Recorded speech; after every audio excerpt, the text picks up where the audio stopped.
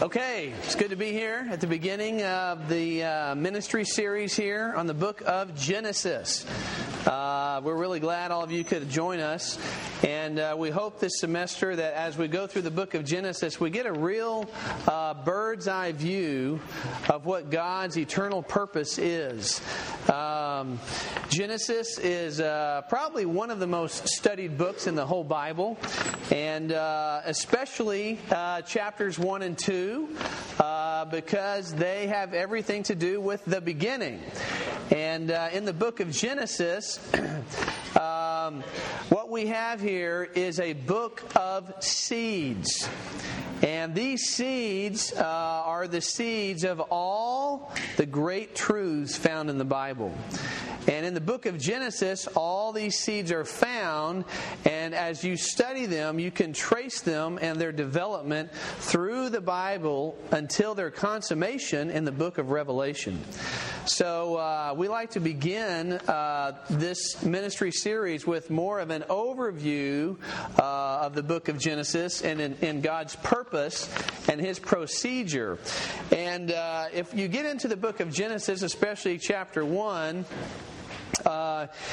Genesis chapter 1 is not a scientific explanation of creation, but rather it's a book that points us to the experience of God as our life. Okay? And there is a definite emphasis here, which I hope we can see in these few short minutes that we have remaining here. And they are few. So we're going to have to go through this. But I think we'll still be able to really see something as we go through this and get an overview of God's purpose and procedure in these two chapters. Okay? So let's start with just reading here the Roman numeral 1 all together. Ready? Go. God's desire.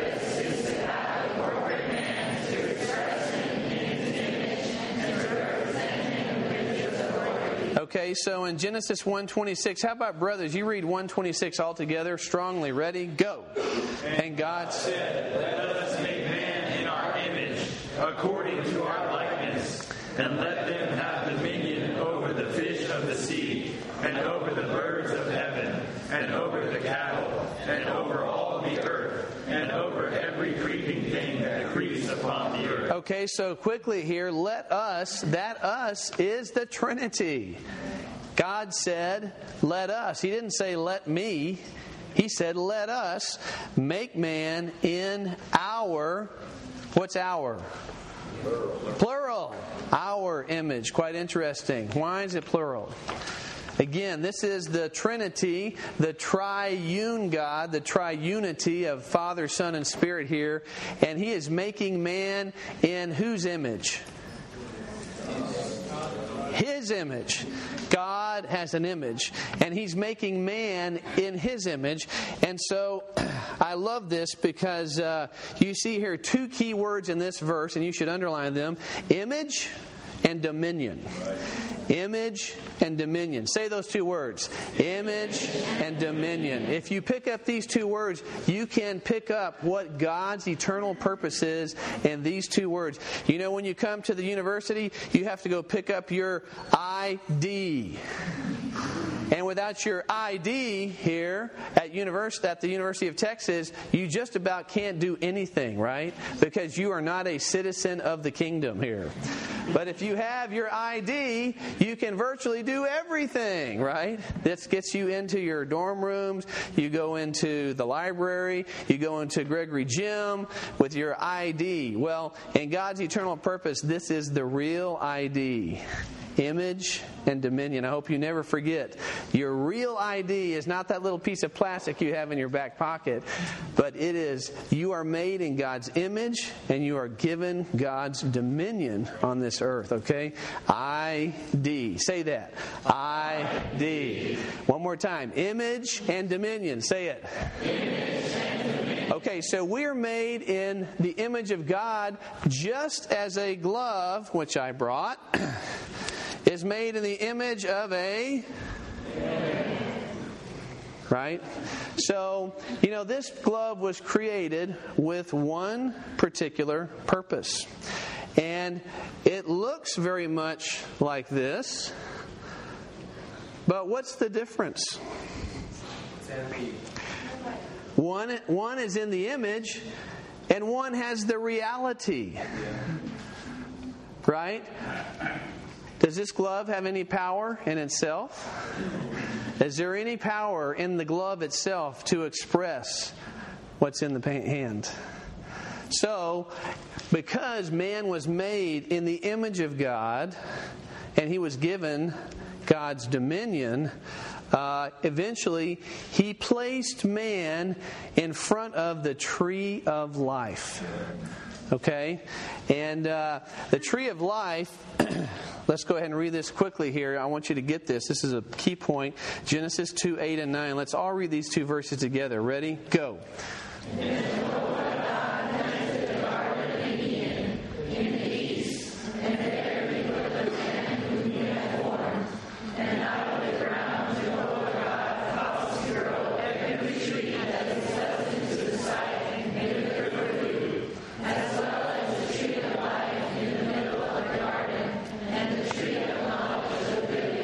So underline tree of life. And then I asked the question, where was it? Where was the tree of life? Where in the garden? Do you think there was some emphasis there? Some focus there? Some direction there about this tree? There were a lot of trees, but this tree was somewhere particular. Where? Say it. In the middle.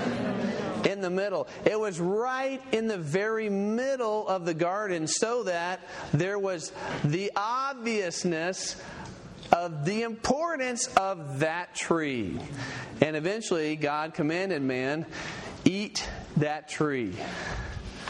You need to eat that tree. So, to eat that tree, it says here in this verse, it's good for food, so you have to eat that tree. If you eat that tree, that means you take in that life.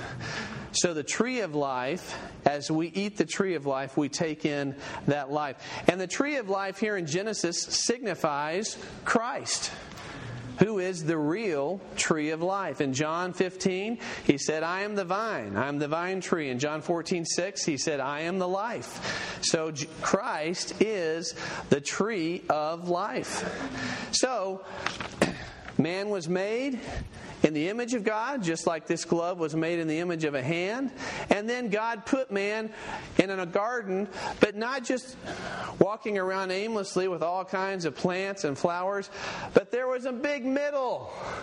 And there was a tree right in the middle. And then God even said, eat that tree. So he is giving us a picture here to emphasize that tree is good to eat.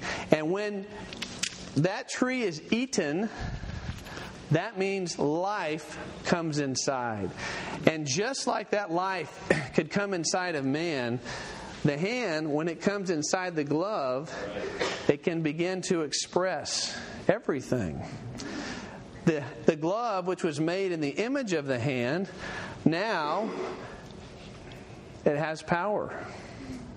Whatever the head says, then the glove expresses, because there now is life in this glove. If I put other things in the glove, no way for the glove to fulfill its purpose. As a matter of fact, you might even call it, if you fill this with sand or something else, you would say it's not fulfilling its purpose. Right? But as soon as the hand gets in the glove, then the glove fulfills its purpose. And when man is filled with God Himself as life, you know what? Man can then begin to fulfill God's purpose. Okay? So, key element there. So, image and dominion, man. Let's read Romans 2 all together. Ready? Go. Man.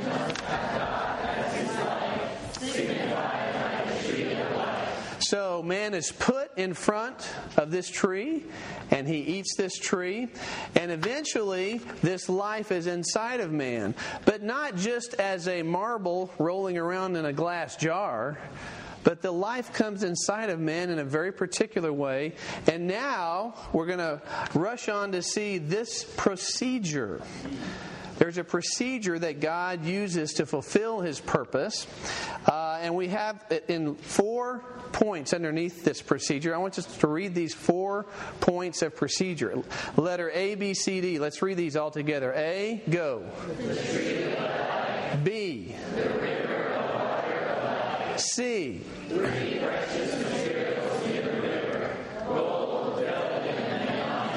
And D.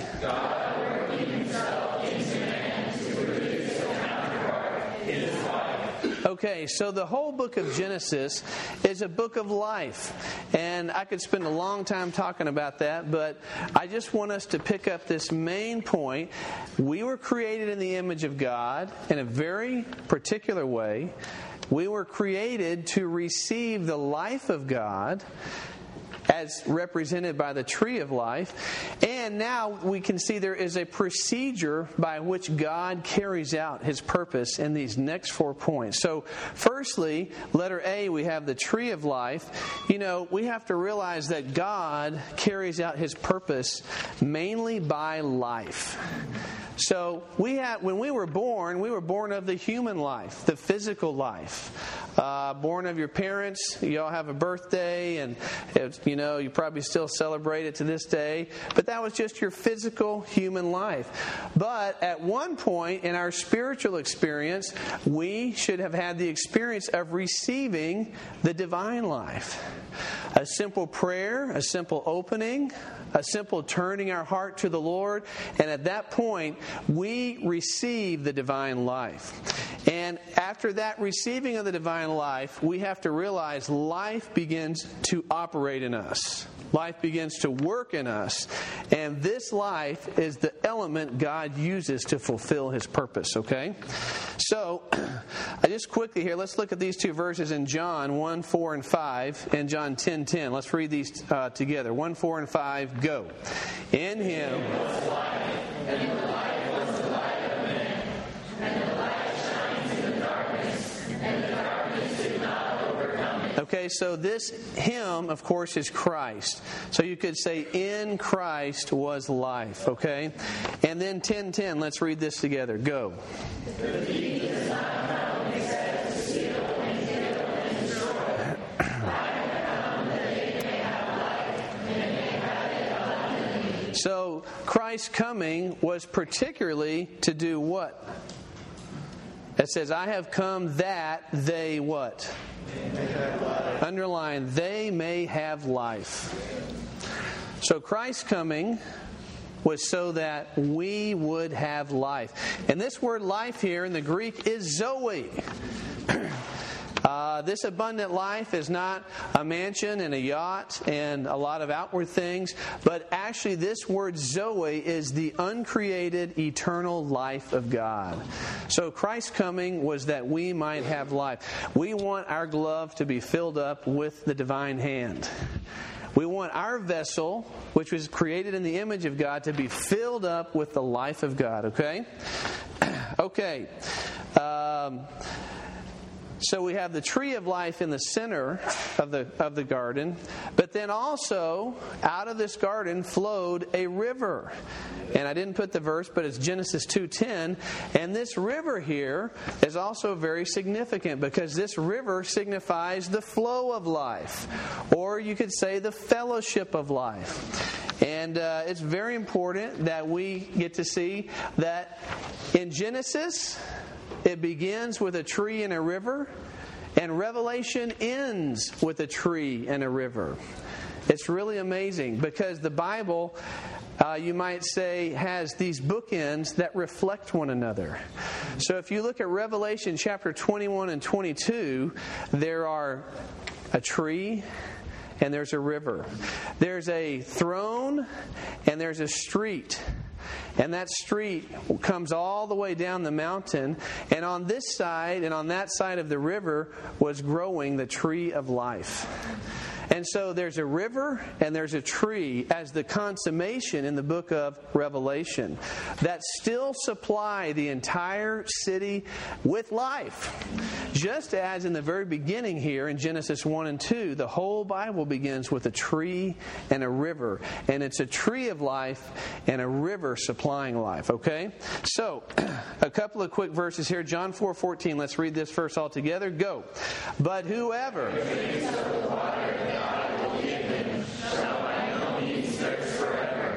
But the water that I will give him will become in him a fountain of water gushing up into eternal life. You know, as soon as you receive the divine life, you know what? A fountain gets installed in our being. We receive a fountain, and you know what? That fountain actually is a gushing up fountain. It's really wonderful. So the river is in us. It's flowing. And I enjoyed the song, right? We just finished singing, I've got a river of life flowing within me. That's a reality. It's not a cliche. We really have the river of water of life flowing in us. And so as we enjoy Christ as life in us, this river is flowing. And this flow is very important because many things happen as a result of the flow of this river, okay? So, let's move on quickly to letter C here. Let's read this all together. Ready? Go. 3. Precious materials in the river, gold, diamond, and onyx. So, in this river, there in Genesis, if you look at it, there are 3 materials. And in the flow of this river, you touch these 3 things: gold, bdellium, and onyx stone, which again are mirrored, are reflected in the book of Revelation. In the book of Revelation, though, it is gold, what? Pearl, and precious stones. Okay? So gold here signifies the divine nature of the Father. And when we enjoy the flow of this life, the Father's divine nature is imparted into us, and there's a divine way before us in which we can walk. So we could spend a whole time talking about this one thing, but it's marvelous that we receive gold, bdellium, and onyx in this river, because these elements are imparted into us as we enjoy the river of water of life, okay? So let's read 2 Peter 1:4 right there together. Ready? Go. Through which...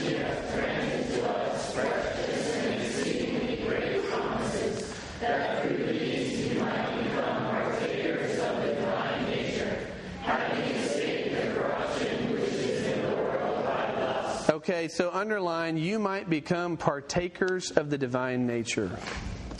This divine nature actually signifies the nature of God Himself. And the very next verse shows us how God and gold are united together. Let's read Job 22:25. Go. Then the Almighty... So the Almighty Himself, He Himself is gold. But not just a physical gold, but the divine spiritual gold that's imparted into us. You know, amazingly, one of the traits of gold in the physical realm is it's not easily corruptible. It stays pure. And so the divine nature of the Father, it has an enduring, pure quality to it. And as we enjoy the river of water of life, something intrinsically, as a metabolic process, is happening by which we receive another life and another nature as we enjoy the flow of the river of water of life. So we're just hitting high points all the way through here, Genesis 1 and 2. I know it's quick, but I wanted you to catch these kind of mountain peak points here, okay? So we're enjoying the river, and in the river is the gold. Secondly is the bdellium. And let's see what the bdellium is. Number 2, let's read it. Go. Bdellium, the sun.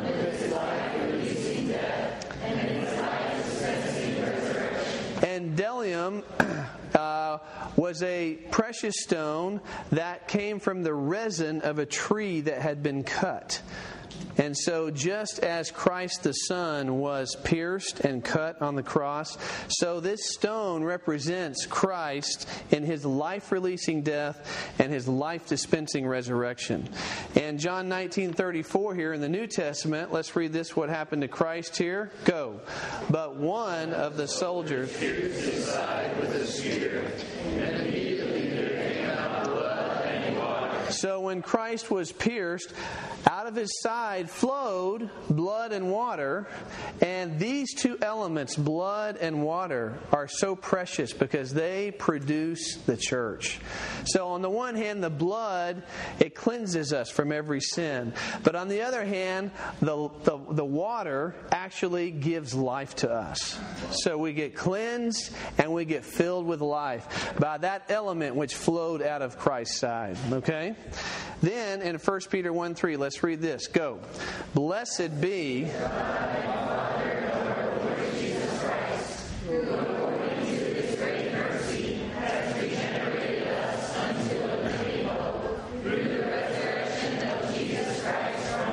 So underline there, has regenerated us. That's the working of that life that got released out of Christ's side. He has regenerated us with His life. Okay, finally, the third stone here, which is a precious stone, is onyx. And this is the Spirit with His transforming work. And these elements, gold, bdellium, and onyx stone, are the stones here in Genesis chapter 2 that are found in the river that are spiritually are what are imparted into us as we enjoy the river of water of life. And this is very particular because ultimately these stones produce a building. And this building is what God's purpose is all about. In the beginning there in Genesis, in the riverbed, there's just these stones laying there. But finally, in the New Jerusalem, in Revelation chapter 21 and 22, what do we see with these stones? They're built up into a city and even a bride. It's a very mysterious picture in Revelation chapter 21 and 22 because it is a city bride. Very unusual. Brothers, how many of you want to marry a city? Nobody, right? Right? We all want to marry a beautiful bride without spot or wrinkle or any such thing, right? But with Christ here, there's a marvelous picture from Genesis 1 and 2 mirrored in Revelation 21 and 22 in which these stones in our spiritual experience produce a building, and I would even say a builded up bride, okay? So let's go ahead quickly here with letter D. Let's read D all together. Go. God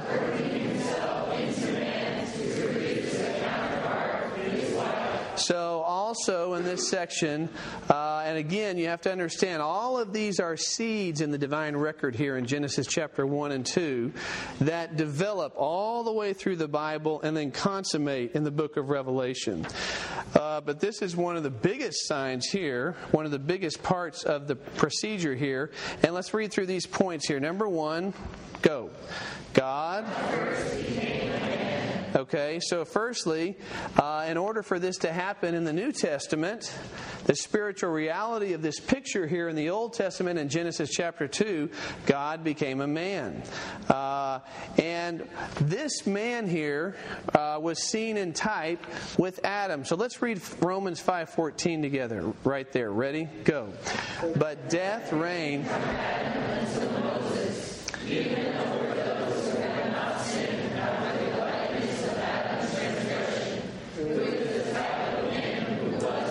So you catch that last phrase there, who was a type of him who was to come. Who's that him? That's Christ. So Adam was a type or a picture of Christ who was to come. So everything that happened to Adam becomes a picture of the experience of Christ. Okay, so first of all, number 2, let's read number 2 together. Ready, go. Christ. Adam's deep sleep to produce seed. So Christ, He died on the cross and was there for 3 days and 3 nights. And Adam was put in a deep sleep. And while Adam was in a deep sleep, what did God do? He took a rib out of Adam's side. This is the account here in Genesis chapter 2. And the Hebrew word there says, and He built a woman. That's the Hebrew word. He built a woman. Genesis 2:22 there. That word is actually built. Very significant. Because Christ in Matthew 16:18 said, I will build my church. So just as Eve was produced out of the side of Adam, the church is produced out of the side of Christ. Okay? So, let's read Ephesians 5:25 through 27. How about sisters read these verses all together? Ready? Go. Husbands, love your wives, even as Christ also loved the church, and gave Himself up for her, that He might sanctify her, cleansing her by the washing of the water in the Word, that He might present the church to Himself glorious, not having spot or wrinkle or any such things, but that she would be holy and without blemish. Okay, let's read number 3 all together. Go. Christ's side was pierced. Adam's side was open. We've talked about this. Let's read number 4. Christ is building His church. Eve was built out of Adam's. So Eve was produced out of Adam's rib. And do you know what the name Eve means? Living. Eve means living. So whatever comes out of Christ is living. It's awesome. And the church, in its reality, is not an organization, but it's something filled with life, and it's so living because it's full of the divine life, okay? So, number 4 here, Eve was built out of Adam's rib here, and I mentioned this verse to you already, but let's read Genesis 2:22 all together there on the back side of the page. Ready? Go. And Jehovah God built the rib, which He had taken from the man, into a woman, and brought her to the man. So, God today is doing a building work. And He's doing this building work by life, in life, and with life. Our God is building with life. So this building, it's an organic building. Actually, Peter says later, living stones. What an oxymoron. A stone that's living? You know, this is the Bible, because it indicates that what is being produced here is something for God's building. That's why it's a stone, but it's living. It's full of the life of God. So it has something organic as the source and the base of the whole thing. So the church today is built out of living stones, which are you and me. Actually, all the believers in Christ who have received Him as life are living stones in God's building. Okay? Then number 5, let's read this together. Ready? Go. Christ.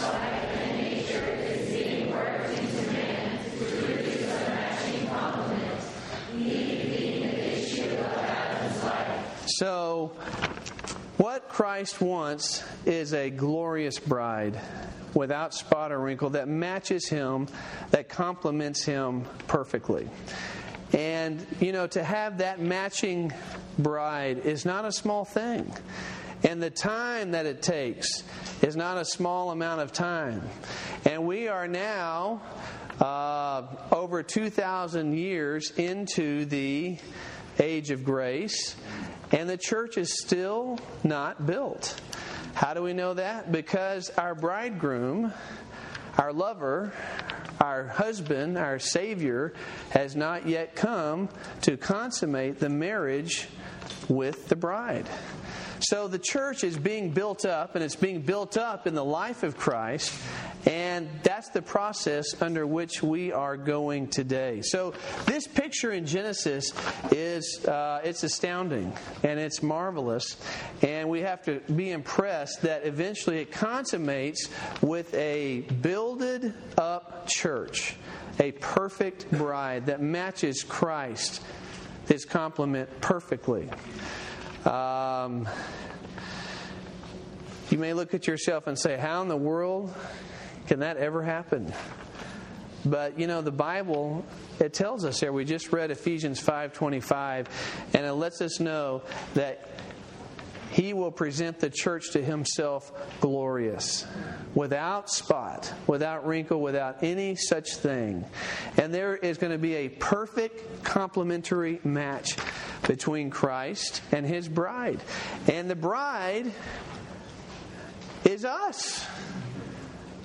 Even we have to say, Lord Jesus, make me part of your bride. Because the Lord today is building up this marvelous counterpart. And so the procedure is shown to us here in the very beginning, in seed form in Genesis chapter 2. Okay, and so this consummates, we see the reflective side of this in Revelation chapter 21. So let's read these 3 verses. How about 2 brothers, 9 sisters, and all together on 10? Okay, brothers, ready? Go. And I saw coming down out of heaven from God, prepared as a bride adorned for her husband. Okay, sisters, 9. And one of the 7 angels who had the 7 bowls full of the 7 last plagues came and spoke with me, saying, Come here, I will show you the bride, the bride of the Lamb. Together. And he carried me away in spirit unto a great and high mountain, and showed me the holy city, Jerusalem, coming down out of heaven from God. Okay, so again, you see here, this is a city and it's a bride, but it's the ultimate picture of the consummation of what God is doing in His purpose with His people, to fill them with life, to build them together, and to build them up as living stones to produce this consummate picture here in the last 2 chapters of the book of Revelation, which is the bride of Christ. He says here, come here, I will show you the bride, the wife of the Lamb. So we have to be impressed, beginning in Genesis 1 and 2 and consummating in Revelation 21 and 22 are these bookends, these mirror reflecting one another. Genesis in seed form, then all the way from Genesis 3 to Revelation 20 is the long process by which God accomplishes that purpose. And then finally the consummation of the whole process is in these last 2 chapters, the New Jerusalem. Say that. The New Jerusalem. There's a lot of speculation about what the New Jerusalem is. But when you see it in this context, it matches what is in Genesis 1 and 2. And Revelation 21 and 22, there's a tree, there's a river, and there's also a woman that consummates as the bride of Christ. And there's a final consummate picture there where the bride matches the husband as a complement perfectly.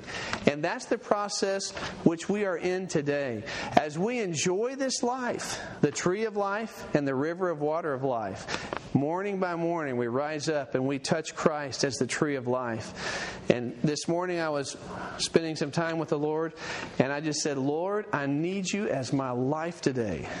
Fill me with life. Fill me with your life, Lord. I was just spending a few minutes with Him, and you know what? I enjoyed touching the tree of life, which became a river. And the river is flowing. And as we're enjoying the tree in us becomes a river flowing. And as we enjoy this flow, all the elements of these stones are imparted into us, are infused into us, and then we begin to be built up. God's desire is not just that we remain as individual Christians, but that we become built up with others in a very definite and particular way so that God can produce His building and His bride. Okay? So lastly, let's read number 6 together and we'll finish up here. Ready? Go.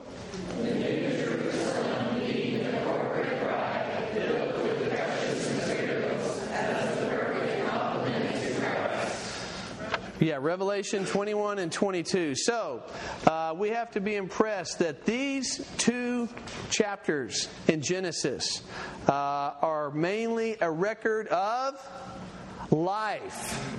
And they're a seed bed here, okay? They're the seeds that we can see in a very particular way that will begin to grow and develop chapter by chapter, book by book, and finally consummate in a final picture of a building and a bride in the last 2 chapters of the Bible. So it's really marvelous that we could not only see this, but realize this shows us our experience. So Genesis 1 and 2, we could spend a lot of time, and we will this semester, getting into many of the details.